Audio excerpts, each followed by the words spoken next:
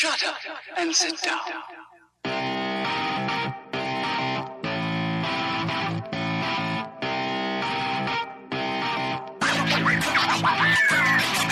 Hi, I'm Corbin. And I'm Katie. We are the Vagabonds. Two best friends adventuring through the world of lady stuff, one episode at a time. We don't give medical advice, and we don't speak for anyone other than ourselves. We're just recording conversations we'd be having at bars anyway.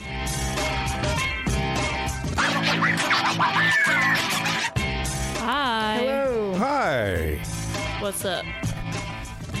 Nothing much. Just here in the womb. In the room.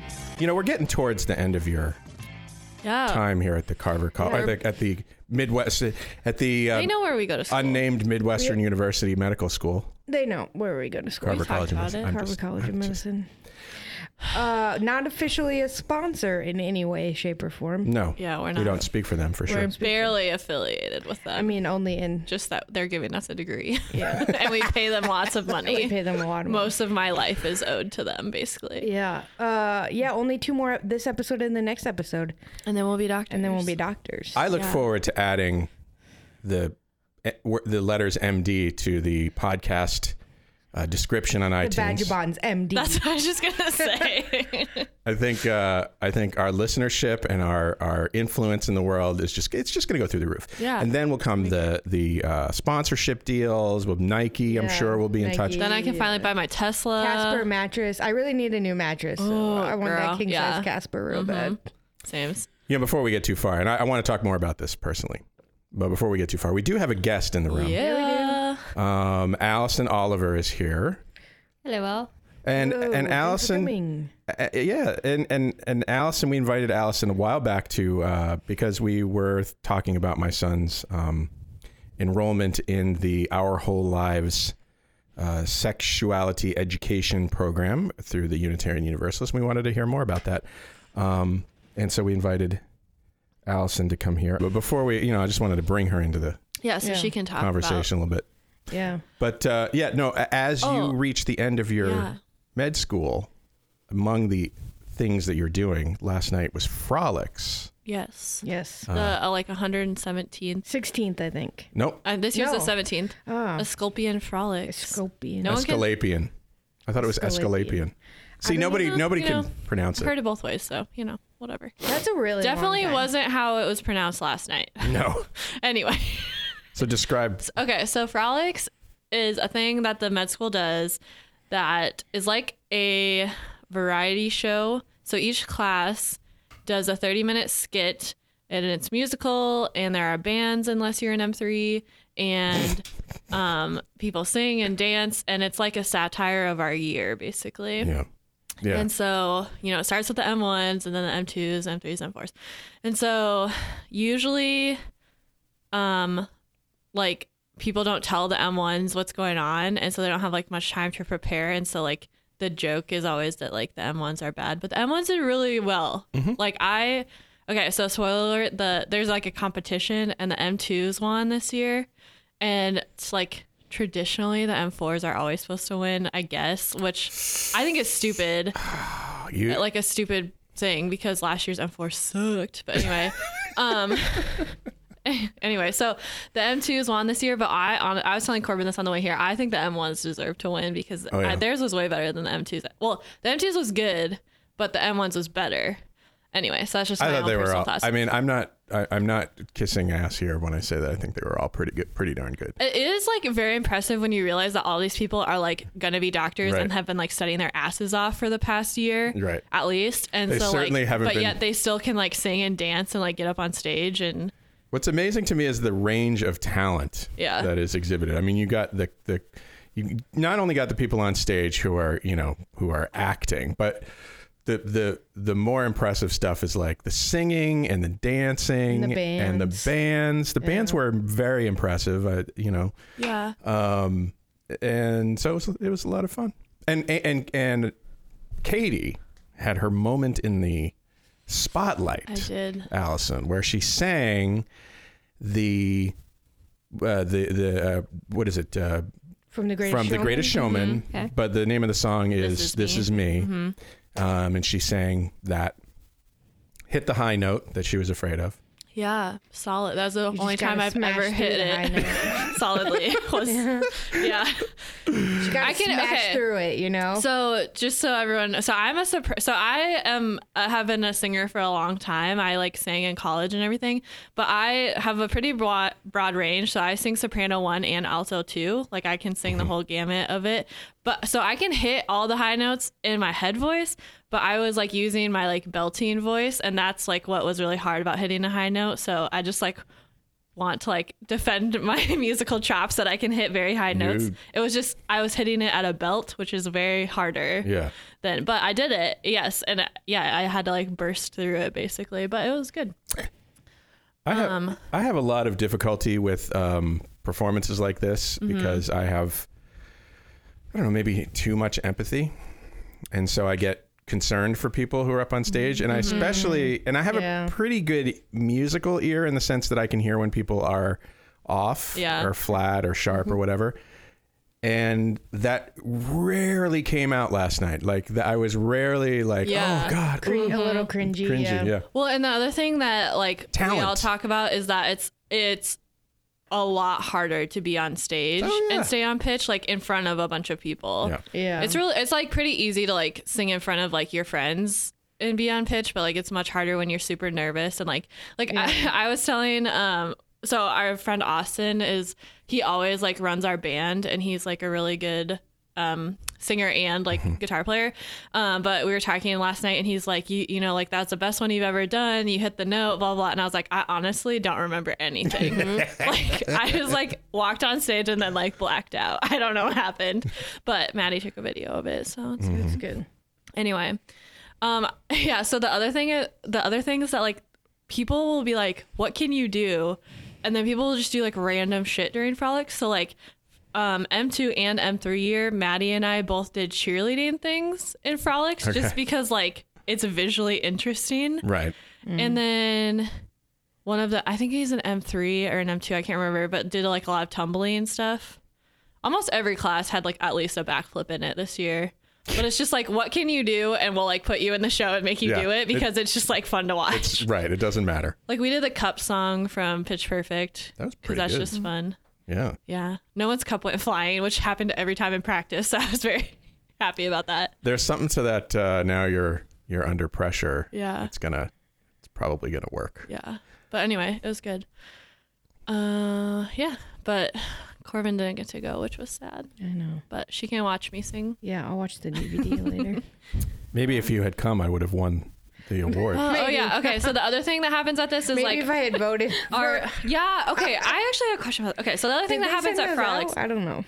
This is what I have. I delete a lot of those emails. Okay. So the other thing that happens at frolics is that the awards are given for like student and staff and faculty. And so Dave was nominated for an award. It was like the staff of the year, right? Yeah. Like the OSAT. Yeah. Yep. I was very excited to be nominated. Yeah. Because Dave is awesome. So we like all know what Dave does on this podcast. Dave is our staff of the year. Yeah. So we all know what Dave does on this podcast, but he also does like so much at the College of Medicine, and he interacts with students a ton. And so I don't know. You deserve that nomination for sure. Well, Also, you improved the workplace. Yeah. that's true. That's true. Yes. Thank you. Thank you very much. Anyway, unfortunately, he didn't win. I think he got robbed. He doesn't. I didn't think get so, robbed. The person apparently. who won does many things for you. The person who won helps you guys pass step 2. CS, clinical CS. skills, not, I know. not CK. But she helps Anyway. you. But she does a lot to do that. And she does a very good job of preparing us, I gotta say. 'Cause Right. when I took to step 2 CS, I was like, this is a breeze. Yeah. So in the sense that she helped you get to be, gets you to the place where you can actually be a doctor, she helped you. Yeah, but Maybe okay. Do you know how many questions? I'm magical in my own Okay, ways. But do you know how many Oh, questions naturally. on the Yeah. interview trail I got about my podcast versus my experience with the SPs at school? Like a million times more but because that's I got. everyone has experience with SPs I know. when you're in medical school. I just say that Dave is helping my career. I will say Anyway. though, our SPs here are much better actors than the SPs. at Oh my Step gosh, 2 that's CS. true. Yeah, I did not know that. As a Allison- former Yeah. SP, I had no Allison idea. was once an Yeah. SP, Yeah, a Allison was standardized once an- patient. So she also has a little extra clout around Yeah. here. That acting is much better at the University of Iowa. Yeah, it is. Well, a lot of them are actors too, which helps Right. a lot. Yeah. Yeah. I was going to talk about the voting. Okay. So we like get an email for nominations, but then I thought that once people were nominated, then people voted, but I never got that email to vote. So I don't know I don't know if it was based on how many people got nominations. I don't read those emails in depth enough to know if I got that email or not. It's rigged. So I don't know. It's a hoax. Could be. Witch Former hunt. SPs didn't get a vote. Oh, So well, No. see, that's the problem. Yeah. That's the problem. Anyway. Oh, but I do want to say also that Corbin and I are done with clinicals forever. Yeah, as long as I pass my test on Friday. This happened on Friday. She did. She's fine. It's going to be great. Yes. Anyway, Congrats. I just Totally. wanted to put that out there because I'm Thanks. very excited. Yeah. Okay. as you should be. I mean, it's been a long run. Yeah, my gosh.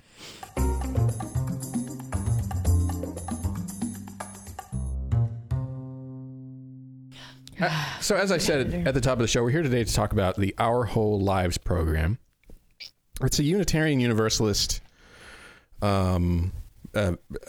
effort to teach sexuality in the context of universal Unitarianism. So I wanted to start today by getting into what that means, the UU part of it. Okay. Allison, what is your experience of Unitarian Universalism? Okay. So I believe I did not grow up Unitarian Universalist. Didn't know it existed.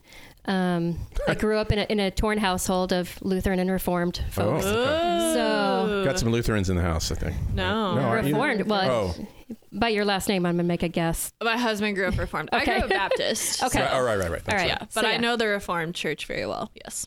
It would be hard not to, I would imagine, from having a Dutch heritage myself. So so I found Unitarian Universalism actually through my work in sexual health promotion. And so I've worked as a sexual abuse prevention educator. I've worked as now as an instructor of the human sexuality course at the university.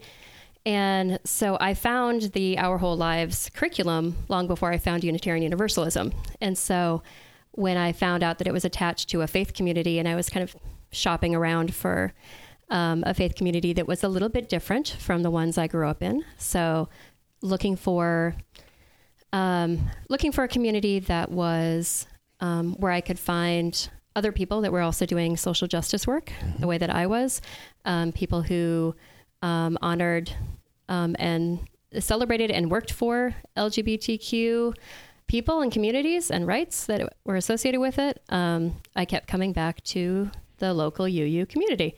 So it was exciting to find a space where I could find a community that was that didn't tell you what to believe, but supported you in your search for that. So it's a non-creedal faith, meaning that it doesn't tell you what to believe. It just says that we're all together. We're joined by certain principles, and those principles include inclusivity, justice, free and responsible search for truth and meaning, and that we honor the inherent dignity and worth of all people, which for me should be a foundational principle, I think, in any community. So that was a good place to start. And I really, really wanted to be involved in the Our Whole Lives curriculum. So as an educator, so I came into the community about 10 years ago now, and then started as an OWL educator 4 years ago. Okay. Cool. So is OWL strictly UU? No. Okay. So it's the curriculum was designed. Well, if you want a little bit of history, so originally the Unitarian Universalists created a curriculum called About Your Sexuality, and that was released in 1970, and as a comprehensive sex ed program that had frank, explicit conversations and illustrations of various things sexual. So it was notable in its, or notoriety, so to speak. It became famous because it actually showed a slideshow that included masturbation. And so it, in the 1970s, and to junior high students. Yeah. So it was, so there was revisions that were done in 1970s, 1980s, and then starting in early 1990s, the Unitarian Universalist Association got together with the United Church of Christ, who's also known to be a liberal religious Christian tradition, to collaborate on a comprehensive sexuality education program. And that's where OWL came from. Okay. However, they designed it as a way to be secular so that anybody could use it. Gotcha. And so we have supplemental lessons that we can do if everybody who we're teaching is in a certain faith community, like either UU or United Church of Christ. But the core curriculum elements are all secular, so that it can also be done in community groups, in schools, public, private, wherever, because they just wanted something that anybody could use that was actually a comprehensive curriculum. So yeah, that's awesome. It is. Yeah, so the emphasis of our local OWL program through the Unitarian Universalists is on grades 7 to 9. Yes. But they have programs from kindergarten all the way through adulthood. Mm-hmm. It's 25 weeks. 25 weeks, yes. Evenings on Sundays, and those are usually about 2 hours? 2.5 hours. 2.5 hours. Mm-hmm. Which is comprehensive. Which is incredible if you think about it. I mean, it compared to the 2 hours 1 week in health class we got, right, or whatever. Right. Right. And the number of topics that are considered is, I mean, it is comprehensive. Everything from, let's see, biological sex, gender identity, self-worth, sexual healing, responsibility, disability and sex. I mean, just so many things, more things than I think, I mean, definitely more things than a school could cover or would cover. Yeah, integrating this into a school curriculum is a huge commitment. It would be a challenge to do that. It happens. Yeah, oh, okay. But yeah, it's having a school basically take on that this is going to be a core integrated part of our curricular experience for our students. Right. Yeah, I mean, and one of the things about doing it in a school is that everybody pretty much would have to buy in, which is very difficult in any community. That has a plural of different viewpoints that you may or may not align with those values. But at least in the Unitarian Universalist situation, I mean, everybody, or the people who sign up to do OWL, are of a mind that it's a good thing. So, as a voluntary program, we kind of expect that that's the case. Although I do see a lot of kids who the first night they felt tricked, like. I'm not actually sure what we're doing here, but my parents said I had to come. And I heard OWL and I thought, raptors. Harry Potter. Right. Yeah. I feel like this is like a product of being a 7th to 9th grader though also. Totally. Yeah. Like you do just trick your teenager into doing something because it's good for them. Right. It's like eating your vegetables. Okay, I actually also want to make a prediction. I want you to tell me if it's true. So the difference between this program that's 25 weeks versus like Corbin said, like the 2 hours in health class once, is I feel like you also become much more comfortable with it. So like, do they become more comfortable in like talking about things in their own lives and like, absolutely. Okay. Yeah. See, like, and that makes a huge difference for internalizing the information. Yeah, so that's like also super important then too. Yeah, in middle school sex ed, the first half of the hour is taken up by giggling. Yeah, exactly. Right. And so you can get that out of the way in the first session maybe. Or well, I mean, there's also things about sex that are funny. Well, yeah. So it's like one of the things whether it's the 4th and 5th grade puberty class, like where everyone gets together for 45 minutes to talk about menstruation and nocturnal emissions and things like that, where it's like one of the rules oftentimes gets out, like no giggling, no laughing, this is a serious thing.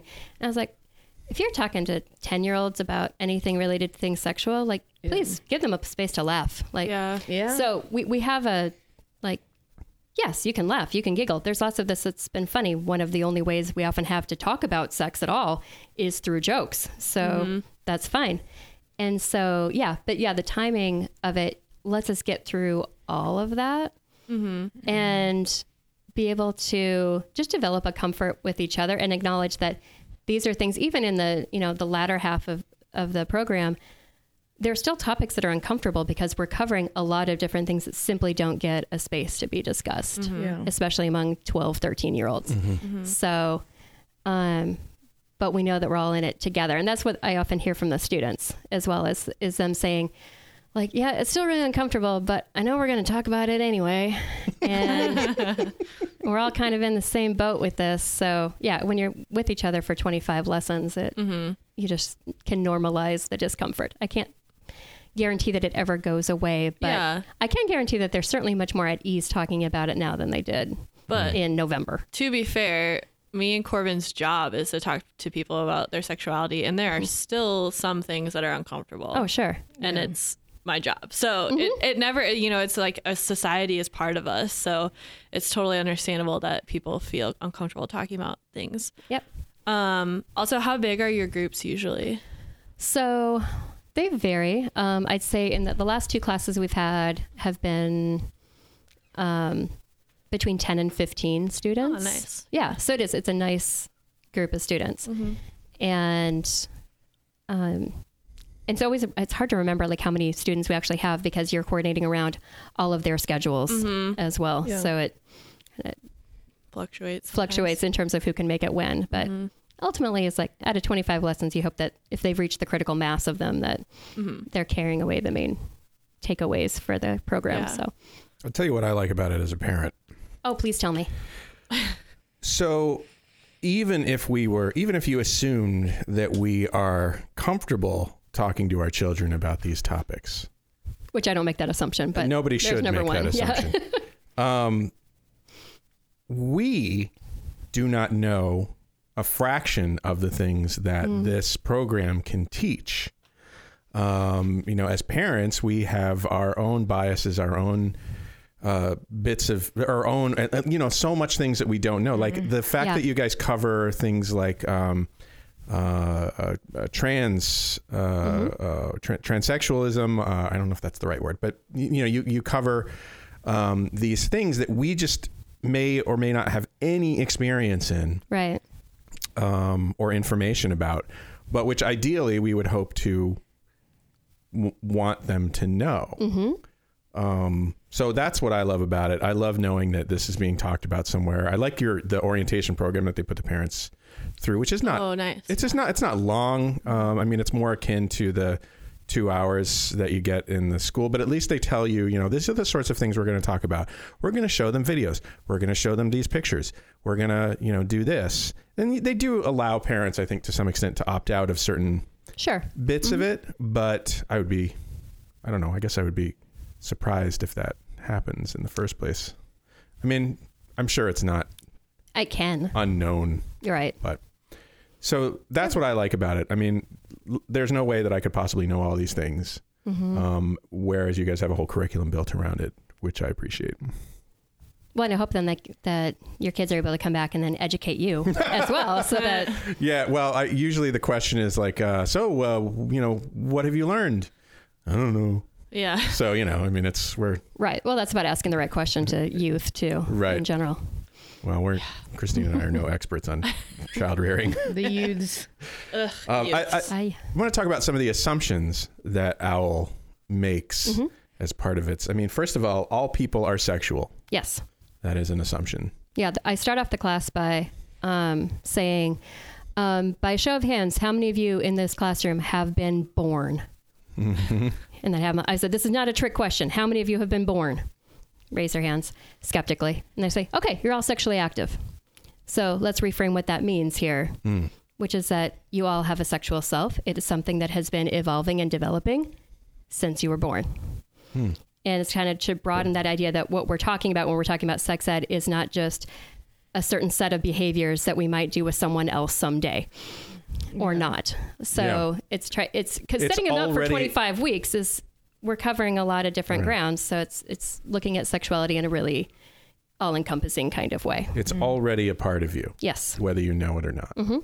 And whether you identify yourself as being sexually active by a societally imposed definition of being sexually active. Another assumption, it is natural to express sexual feelings in a variety of ways. Let's see.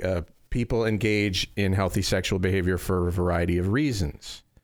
To express caring and love, to express intimacy and connection, to share pleasure, to bring new life into the world, and to experience fun and relaxation. So, there's very little of that thing that we might get in other philosophies where, you have sex to procreate. Right. Yeah. And like for sex is a dirty act. That, Right. Like, yeah. It's shameful. How do you talk about pleasure? That's my favorite topic. Well, because pleasure-based curriculum are hard to come by. Right. So yeah, it's, from a developmental space, and I'm also trained in the kindergarten, first grade, 4th through 6th grade curricular material as well. And I love working with 4 and 5 and 6-year-olds because they have a really good sense about what feels good to their bodies and can talk about it without all of the baggage that gets attached to it that they'll learn here as they get older. And so the pleasure piece is one, being able to strip the layers of shame related to all different aspects of pleasure. This is not just about sexual pleasure. There's lots of ways that we give messages that if we're experiencing pleasure, we might be doing something wrong. Or, and we do that with food. We do that with lots of different things. So when we talk about pleasure, it is first and foremost normalizing that pleasure's okay. That experiencing pleasure related to all of our senses, sensual, sexual pleasure, is okay. That it actually makes a lot of sense, that it serves all those different functions and purposes of feeling good in our bodies. And I kind of try to start off with that first, that independent of any other partners you might have or might not have, that you have a right to feel good in your body. And how that feels different for everybody. What feels pleasurable for people varies. And how our bodies are involved with it vary. And so some people find pleasure thinking about things. And that's how we talk about fantasies. And for others, it doesn't do much for them. That's fine. We all have different, and we can talk about it in non-sexual ways of just different activities with which we find pleasure. And we can then offer the same kind of parallels in any other kind of sexual interaction, whether that's sexual interaction with ourselves or with other partners. But it's the procreation or recreation binary that's often offered also doesn't leave a lot of room for all of the other things that are involved there. So I love having 25 sessions to be able to build in a whole lot of context and nuance that in a 2-hour thing you're just not going to get. Yeah.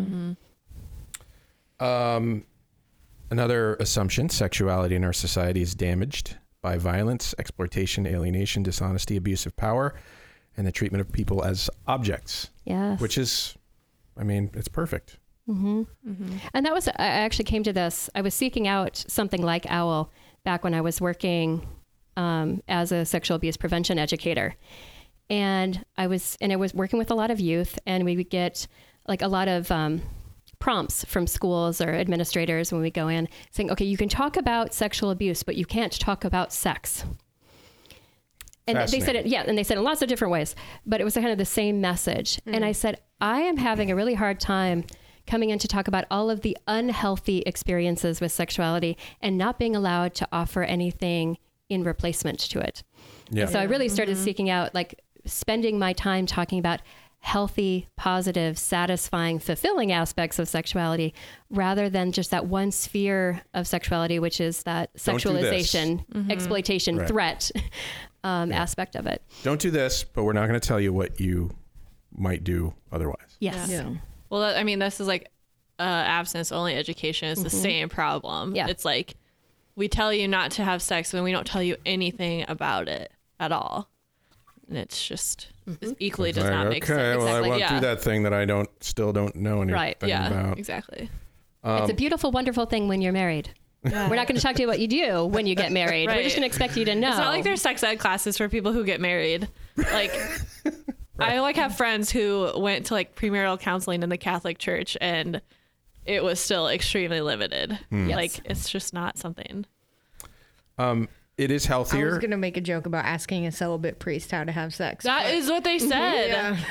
Although they did, I think one of them did have like other couples, Catholic couples, come in and talk about it. But still. All kinds of way to do that. Yeah. Anyway. Another assumption, it is healthier for adolescents to postpone having sex. For young adolescents. For young adolescents to postpone having sex. Yeah, this is one that where we talk about, and this is probably the trickiest balance that I personally have as an educator, because there are lots of times when I think adults, it's healthier to not necessarily be engaged in sexual intercourse for a variety of reasons. Like, I don't think that there's anything about being a youth that is more compromising in and of itself than all of the other aspects of life that affect our decision making. Developmentally speaking, it's complex decision making, right? And so I think that there's, as a skill set, and that's how we take it as a, the decision making is a complex skill set that involves thinking about and taking into consideration lots of different things. And a friend of mine who's an educator also offers this analogy of like learning how to 2-person kayak. And it's like, if you're teaching youth how to 2-person kayak, you're probably going to start out with some basics that's outside of the water. And then, you might start in the shallows and just have them get a feel of the kayak and how it feels when there's another person there. And maybe they also do some single person kayaking just so they can develop some skills on their own. But you're not going to dump them into class 4 rapids right at the outset. Yeah. So it's it's built on the sense that there's some skills that are involved with it. Communication skills, which are hard for lots of people, especially in a society that doesn't really let you talk about sex. Yeah. So it's being able to build those skills to enhance that when you're ready to navigate some complex possibilities with another person, that you've got some skills and tools first. Yeah. This kind of fits in, but a little bit. Last week we talked about pornography actually, and we talked about how youth, like younger adolescents, are more, I guess the older you get, the more protected you are against the like harms of pornography. And we talked about that probably being the fact that, you have more experience and more how to like engage those like images you see critically. Sure. As opposed to like, if you have only, learned how to like paddle on the, on dry land and you don't, and you're just thrown into this, like seeing these images that you haven't like learned how to navigate yet. Yeah. And so how that could be difficult. Yeah, we have a pornography lesson that we have as part of the program. Yeah. Interestingly, it's considered an optional lesson, but it's also one that I'm a big advocate for having available, because I think developing that critical media literacy and including sexually explicit media. We talk about like, what is porn? How do you know if it's porn? Like that's where we start the lesson is like, where were you last week? Sorry, I know. Yeah. We needed that definition. Yeah. No, there isn't a great one. I mean, it's no, there isn't. Yeah. And that's part of the point is that there's all these, part of that critical porn literacy is also, taking off those layers that have told us that if we see anything sexual, it's bad. And so it's like being able to talk to them about not just the images that they're seeing. Cause I'm like, well, we've seen some sexually explicit things. So was it porn? Have we shown you porn in this curriculum? And they're like, no. I was like, well, how did you know? And having them really work through those things and looking at what are some of the common messages, themes that show up in readily accessible stuff that you'll find on, any website that has porn in the title somewhere. And I think those are important skills really for people of all ages.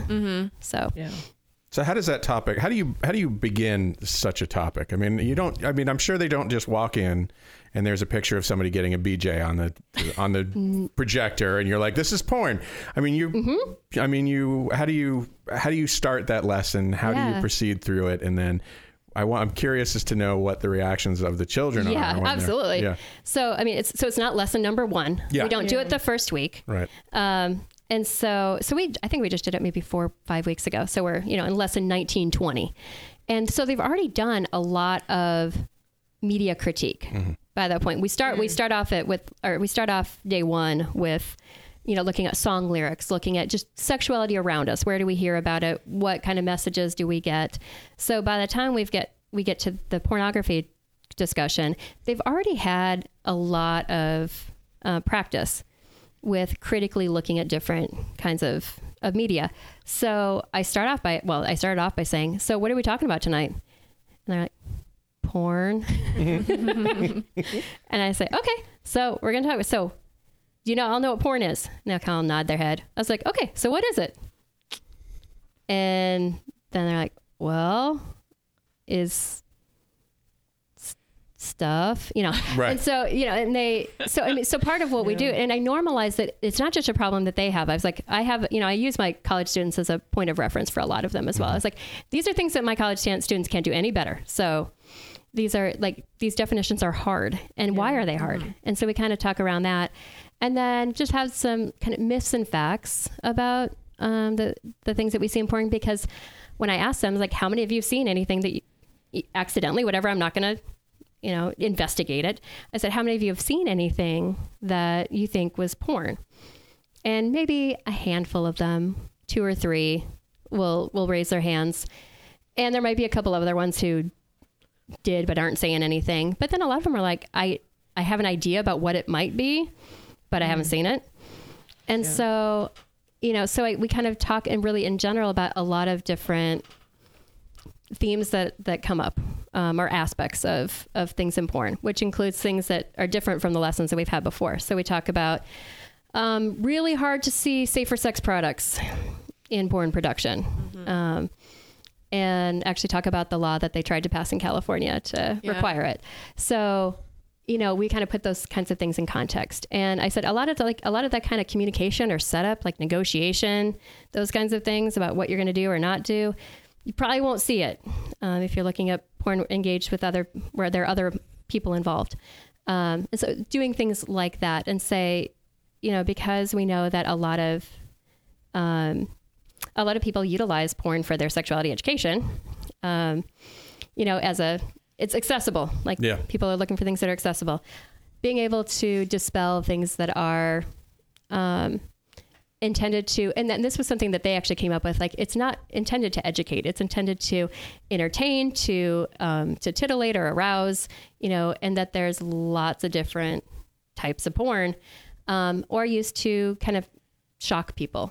So, and they kind of get that. And so we were able to just have those kinds of conversations where what they're leaving with is a sense that if or when they do come across it, deliberately or not, that they have some context for what is being presented, and at least to ask the question, what are they trying to get across here? What is the purpose of it?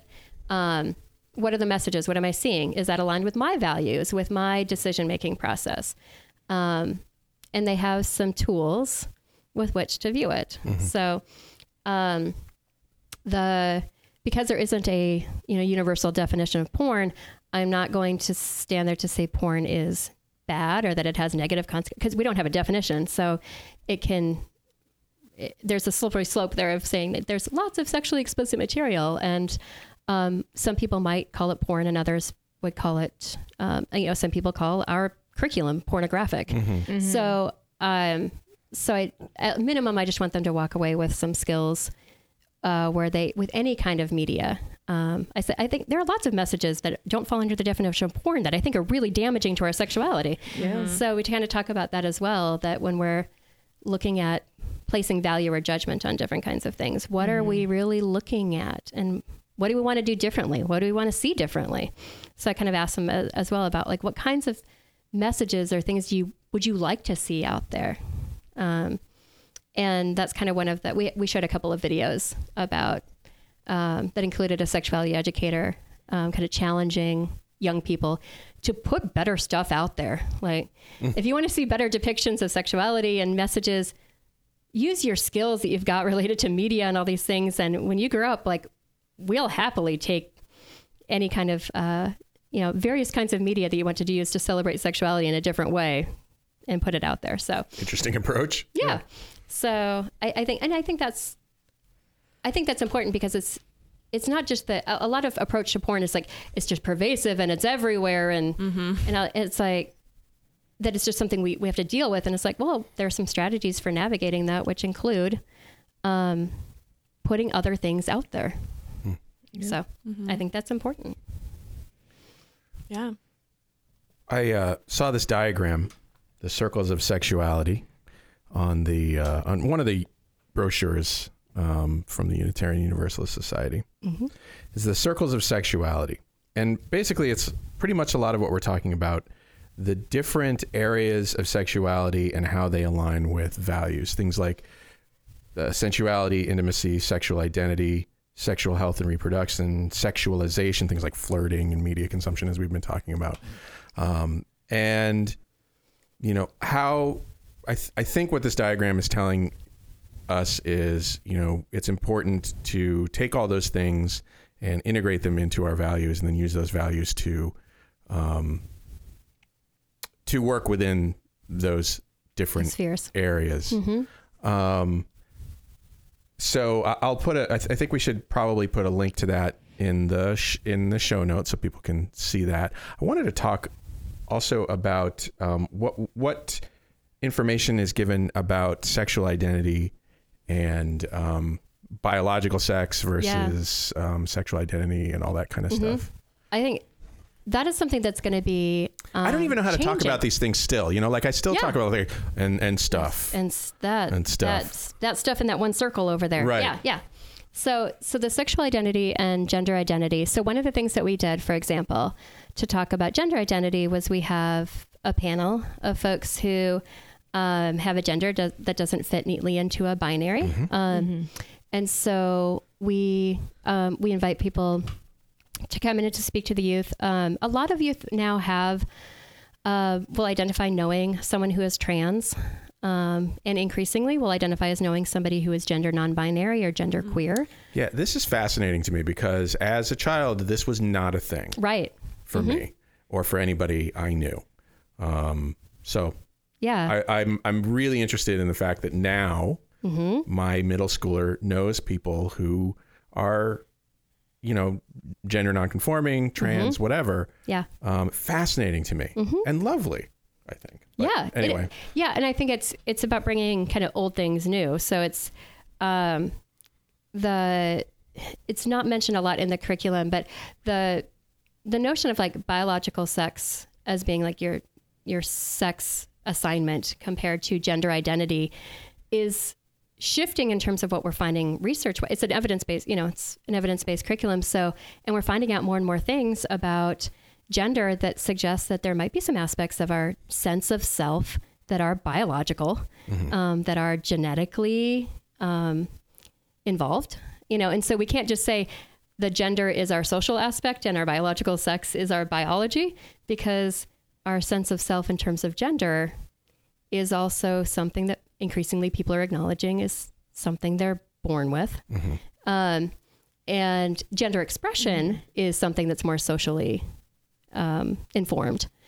But even our definitions of what biological sex is compared to gender is starting to shift. And the student's going to be a part of that, and so the way that we talk about gender identity in terms of that sense of self, of how they fit into a social world, and talking about it more as like kind of a constellation as opposed to even a continuum, lots of different possibilities.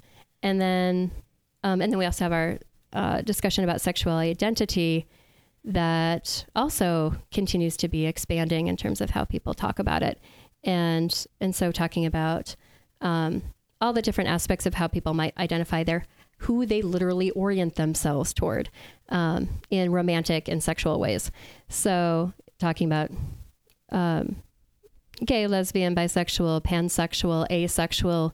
Increasingly, young people are acknowledging that they have friends who identify as asexual or aromantic, demisexual, gray sexual, and it's more and more, and there are more and more online communities that offer exposure and a place of affirmation for people, and most of those are your under 30s that have really been, especially in the ace or asexuality community, that have been explaining their experience to others. So it's been really fun to do that. But what I was saying about old things becoming new again was that, pre-colonialism, there were lots and lots of societies worldwide that had multiple genders, lots of different ways of looking at sexual orientation. We see little fragments of them around the world. We saw it in our Native American and First Nations communities with third gender, two-spirit, like various different interpretations of those. And I think in terms of the justice and inclusivity aspect of OWL is also increasingly including the role that colonialism has had, particularly Western European colonialism had, on shaping our sexual beliefs and understandings in a way that was not necessarily always there. And so different kinds of sexual mores and scripts that were given, that in that justice and inclusivity place is about acknowledging what were the beliefs and understandings about gender and sexuality before this particular kind of colonialized enforcement of different experiences was put into play. So that's interesting. Yeah. I never thought about it in terms of that before colonialism. Redefining abstinence. Well, so I was going to talk about this when you brought up the I can't remember what the wording was, but a sexual debut essentially is safer when you're older. Oh, right. yes. Okay. So right, people talk about PIV sex, that is the definition of losing your virginity is right. Penis and vagina, that's what people define it as, which is totally a societal construct. Absolutely. But if you think of any expression of sexual feelings, holding someone's hand could be, so yeah.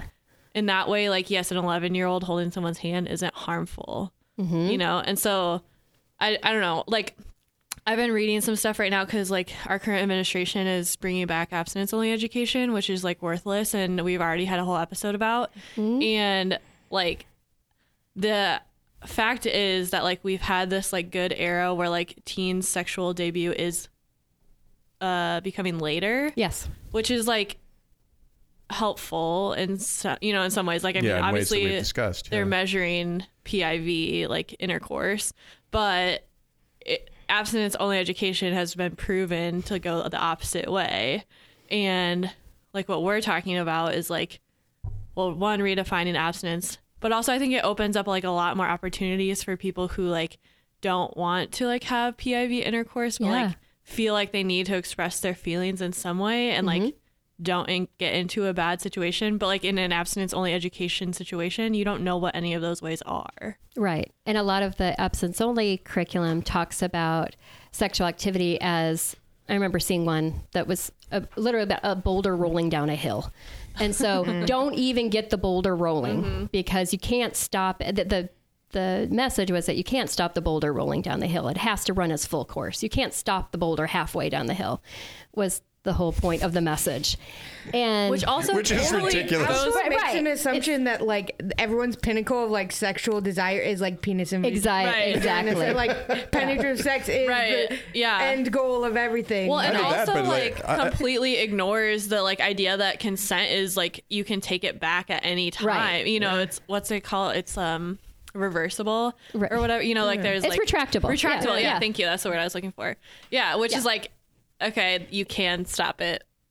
You should be able to at any point. That's healthy. Yeah, you could spend a whole episode just picking apart that one analogy of the boulder rolling down the hill. I've no doubt. It's a terrible. I thought it meant I just imagine it if we live to be 200 years old someday, by the time we're 200, we'll have had every single kind of sex, and that's those are the only things we'll enjoy because the boulder rolled down that hill and just collected all this sex. Right. And now we're And now we're a big sex mess at the end. Yes.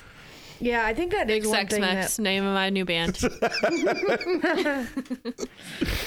Anyway, what, that Corbin? is one thing that, like, so Katie and I actually both are from, like, very conservative areas. Yeah. We were raised in conservative churches. Same. We both, at least my public high school had abstinence-only education. Reminder, I never had sex ed at school, so. Yeah, I mean, I had We talked about an hour, that. like literally an hour in 8th grade. And I distinctly remember, this is one of my like most vivid memories from my youth, is that I distinctly remember sitting in my 8th grade, and it was my 8th grade science teacher who was tasked with the hour. And one of my classmates, a boy, raised his hand and said, you know, she's talking about how abstinence only, you know, is the best way until you're married, and, you know, because you can get STIs and you can be pregnant and you can die. And But that's pretty much how it's taught. Yeah. and my classmate raised his hand and he said, but, you know, if we do have sex, we can use condoms, right? And she goes, I can't talk about that. Yeah. And I'm going to have to ask you to stop talking about that right Yes. now. And I still remember, and I can tell you that right now. I mean, and it really, that kind of education really just, it makes it feel like sex is one thing. And Right. Yeah. you know, that this is what everyone's working for. And I think that's really harmful to like people's sexual pleasure later in life too. Yes. Where like, you know, only like 30% or maybe 20% of women can like orgasm from penetrative vaginal sex. Yeah. Right. And so if you know, women go through that, or people with vaginas, I guess I should say, feel like this is sex and it's not pleasurable to me. I guess like sex isn't pleasurable to me. Right. And, like, Or that something's wrong with me. Yeah. If it's not pleasurable, something's wrong with me. Or that they don't deserve pleasure. Which, like, I mean, we should probably just do a whole episode on, like, the problem with PIV sex. Because the other, like, I mean, because there's so many other problems with it. Like, so the fact that, well, okay, first, I mean, for one instance, like, sexuality changes so much when people go through menopause. Yeah. And, like, the way that you have to have sex or can have sex can change. And then number two, it, like, if you only talk about PIV intercourse, you completely ignore safe sex practices from, like, oral sex and manual like stimulation, you know, because like I like can't tell you how many people know what dental dams are. Like no one knows what those are, but like they are helpful when you're like doing safe oral sex, you know? And so like it's also harmful in like that it doesn't let people talk about different things. Yeah. Anyway, there's no sexual menu that people can choose from. Right.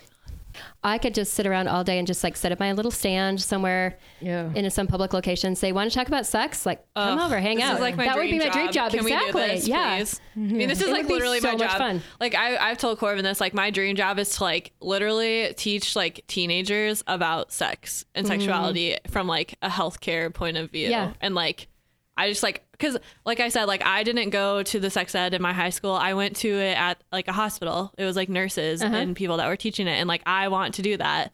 Like I want to just like go into high schools and middle schools and elementary schools and like talk to people about sexuality because it's like not weird and it should be talked about. Yeah. And also like from my point of view, people need to know how to take care of their sexual organs. Yes. Period. Like absolutely. Even if you're asexual, you still need to know how to take care of it. So Absolutely.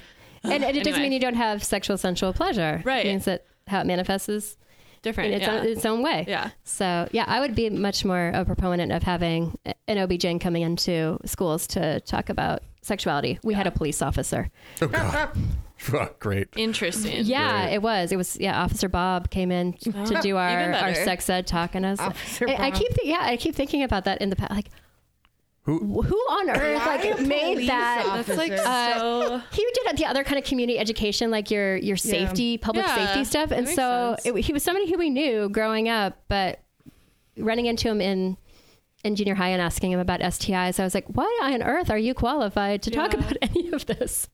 So Somebody's got to do it. We'll make Officer Bob do it. yeah, exactly. Oh.